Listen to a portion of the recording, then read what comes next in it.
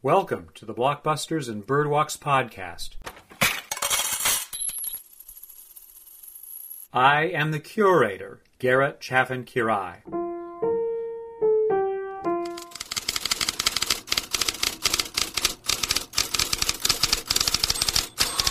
As written about and taught in the United States, the history of post-World War II movies often follows this pattern: Italian neorealism and responses to neorealism, the impact of TV, Hollywood spectacle, the French New Wave and responses to the New Wave, Cold War movies, social realism, movies from Sweden, Japan, and China, Hollywood's second golden age, New German cinema, Third World cinema, Hong Kong, Bollywood, Australia, and New Zealand, the rise of the blockbuster, the impact of home video, corporate synergy versus independent production, CGI, international co-production, the impact of the internet, and streaming.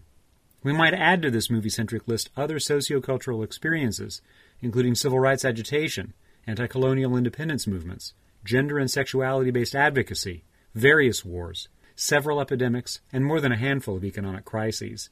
Then, we might sprinkle in some famous and influential people, both inside and outside the arts, like Kennedy, Gandhi, Kubrick, Warhol, Lucas, Thatcher, Reagan, Beyoncé.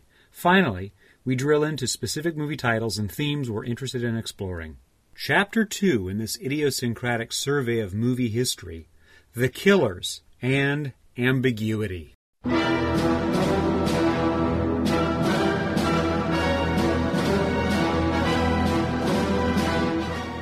We begin by remembering that the atomic age, initiated by bomb blasts over Japan concluding World War II, defines the moment that we are considering. The atomic age altered the development of all art, entertainment, and business practices across the world, and movies participated in this new age by exploring new technology topics and storytelling forms that were not previously imagined, although many of these forms had important historical antecedents. The first antecedent we should consider is expressionism, which I'll define here as a concept whereby graphic display suggests psychological states that are otherwise unknowable. It is the way that imagery suggests what's happening inside the minds of characters who don't speak their thoughts or their emotions, but it's expressed across them, through them, with them in a background that we can interpret because of clues we have been taught from our social connections. This value of expressionism is often tied in with a movement that stems from Germany in the post-World War I movement, which we call German Expressionism. This German expressionistic movement is often characterized by extraordinarily stark shadow work with very bright lights casting extraordinary shadows, monstrous stories, dreamlike stories, and production design elements that make self-conscious the fact that things are painted and constructed to be production design elements. In particular, when we think about German Expressionism, we're often drawn to movies like The Cabinet of Dr. Caligari from 1920 or Nosferatu from 1922. Each of these movies make evident the primary values of looking at things without lots of explanation. This is the silent movie era. People were not doing synchronized sound, and how the filmmakers correlated imagery to suggest madness, monstrosity, fear, excitement, lust, love, satisfaction, and so on, using strict means of what the camera could capture without explanation. This was powerful stuff to the wider world because the same movie that played well in Berlin could equally play well in Mumbai. Even if people did not share the same language system, they might very well interpret the image in the identical way. Expressionism also had beneath it certain key economic and aesthetic considerations that added up to its form. Meaning, many of the young filmmakers participating in this movement, which extended across multiple different art forms, had no money. What they did have was the creative energy of one another to take over decrepit spaces and paint them with whitewash cast out from the local hardware store and make interesting shapes, taking objects found on the streets and repurposing them in interesting ways and using a camera to capture these details and suggest that things we see are fractured and goofed up and strange, denaturing the real and transforming it into something else, whether fantastic or nightmarish. The second key antecedent, adding up to the post-war ambiguity we're thinking about now, is the Great Depression. What this leads to in our circumstance is a rise of new autocratic leaders throughout the world, but in particular, parts of Asia and definitely in the central part of Europe, where certain charismatic, politically motivated, upset people, like a Hitler or a Mussolini, rise to the center of their local politics, saying, I have a solution to these problems which have resulted in inflation, loss of work, and empty bellies. I can fix it. Trust me, follow my direction, and I will correct the course of our nation and make us strong again. This message proved very, very powerful in country after country, while the liberal democracies of the developed West attempted to right the banking system in a very slow bit of progress through the 1930s.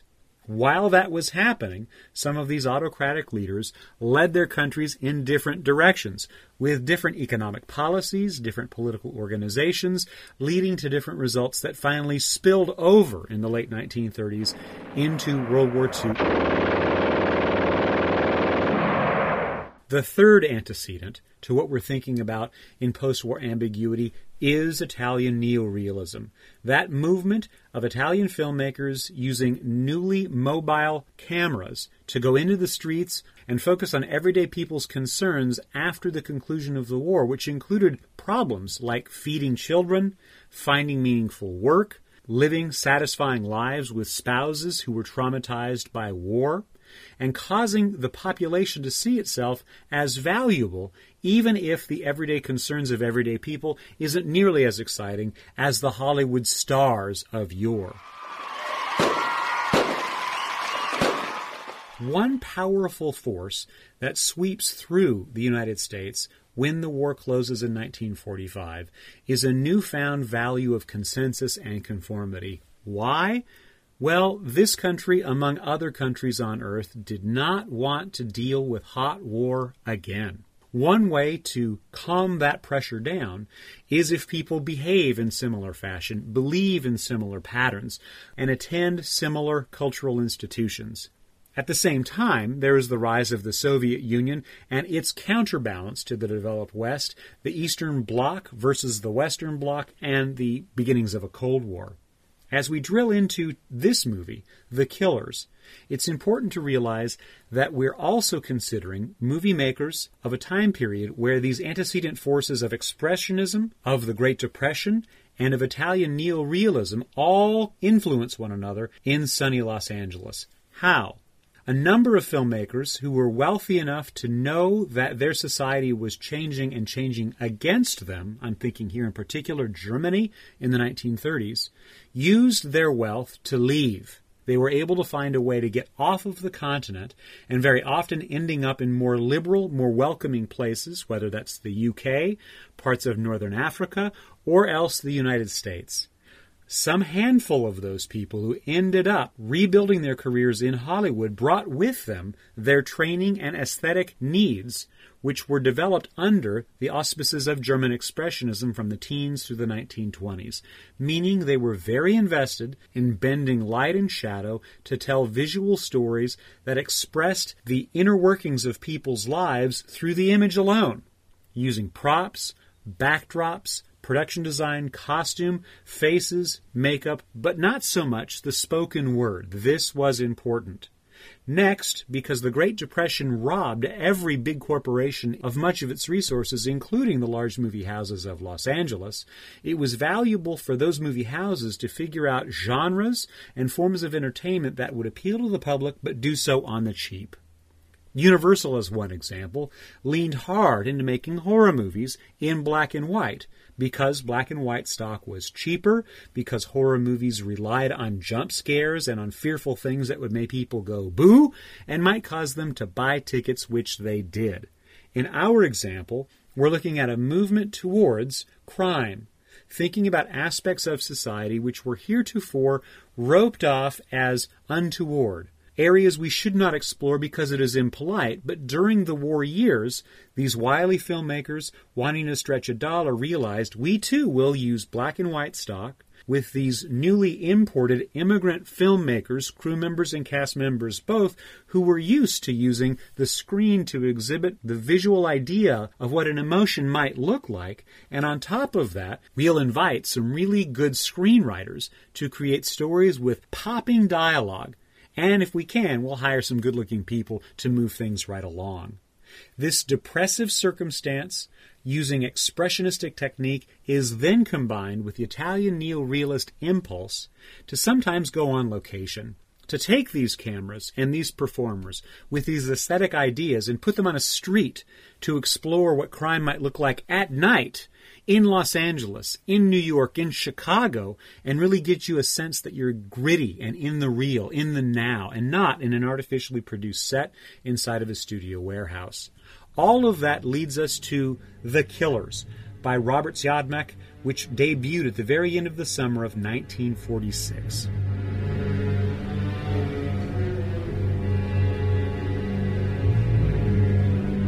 The Killers is based on an Ernest Hemingway short story of the same title that he published in 1927. It was transformed by a writer called Anthony Vayler into a screenplay that shows the debut performance of Burt Lancaster. Opposite him is Ava Gardner, who was then emerging into her power as a feminine ideal in the classical Hollywood era, and beyond them, a set of supporting actors which would be recognizable in the times of the 1940s in this kind of interesting genre format. In particular, the actor Edmund O'Brien, who plays a man named Jim Reardon. The setup is Jim Reardon is an insurance investigator drawn in to look at whether his company should pay a life insurance policy on a man who has been shot brutally in a boarding house. When he begins investigating this shooting, he begins to pull back what happened to the victim, who's a man named Swede Anderson. That's Lancaster's character. And what we learn through a flashback structure is the ways in which Swede was involved with a woman named Kitty Collins, who was in turn involved with a man named Big Jim Colfax, played by Albert Decker, who was the mastermind of a crime. That payroll theft was to be divided amongst the criminals who engineered it, including the Swede, but everybody tried to backstab the other because Kitty Collins manipulated all of these men who were thinking with their head and their libido so that she could one day escape with all of the money and all of the men might, ideally, kill each other, which they mostly do. The trick of the movie is that it's told in an achronological way. Reardon meets somebody new related to the Swede, the murder victim, and they tell a story of their relationship with the Swede. We see a flashback. We come back to the present. Reardon begins furthering his investigation, meets somebody new. They tell the story of how they know the Swede. We get a flashback. These signals are engineered through kind of wavy lines of dissolve between one image and the past, where we see a very virile, handsome Burt Lancaster, and we learn what his background is that inches him forward through the present, in which he is a deceased victim who's been buried in a cemetery, and there's this insurance investigator trying to figure out what really happened to him. Here's the thing. The Killers typifies a style of movie craft which we have retroactively called film noir. Film noir is, for some, a genre all to itself that involves the investigation of crimes, always on the underbelly of polite society. Certain aspects of the film noir are always present. A manipulative, sexually attractive woman who realizes her value in trying to get men to do her bidding is clutch. An often unconventional chronological pattern where the narrative bends and breaks, frequently bridged by voiceover, meaning that you as the viewer must pay attention to keep up with the clues being laid out in front of you. The filming itself is done on the cheap. Very often, younger performers coming up the ranks were employed in the lead parts, which means they weren't paid top dollar, or else fading stars were placed in central roles or in key background roles for the same reason. They didn't cost as much. Because most of these movies are set roughly in the present, we use period decor, the props that people use, the cars they drive, and so on. The ideal environment of the noir is life after nightfall. As an example, This movie, The Killers, opens at night. Two men come into town, a town that is defined by a filling station and a diner that sits opposite side of the street. The two men cross the street, enter the diner, and begin harassing the counter attendant. They don't order food, they menace, smoking cigarettes constantly, and we gradually learn they're looking for a man named Pete Lund. Eventually, we'll learn that his actual name seems to be Swede Anderson, but along the way, they're trying to track this guy, and they end up shooting him. This is an important note and an example of how film noir style goes on the cheap for high impact. When these two killers arrive at the boarding house where the Swede is domiciled, hiding out from them, knowing his time has come, we never see the bullets hit him. We never see him in that shot at all.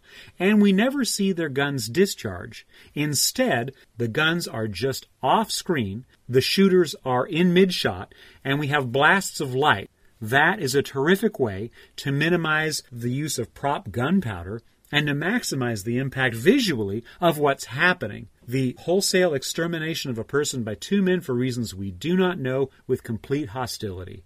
And there we spend the rest of the movie trying to unravel what's really happened, only to, in the end, realize the smartest person we've met on screen is a woman named Kitty Collins, played by Ava Gardner, who at every turn has figured out how to make the men around her bend to her will. Though she's slight, she allows their sense of being butch masculine guys to lead them right down to their demise, and nearly gets away with it.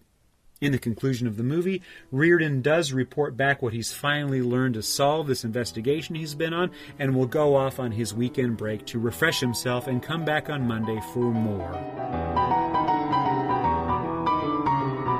This idea of the noir explores the theme of ambiguity because at every turn, we're unsure who is trustworthy. Thus, the whole black and white environment of the film noir style denotes visually a stark environment of light to dark, therefore good to bad, but a lot of the activity happens in that gap area of gray, which suggests the expressionistic value of seeing how people are neither all good nor all bad, especially in a post-war moment of the middle 1940s, when the collapse of whole civilizations has just concluded, and what we're left with is the fact we find all of it so dearly fascinating.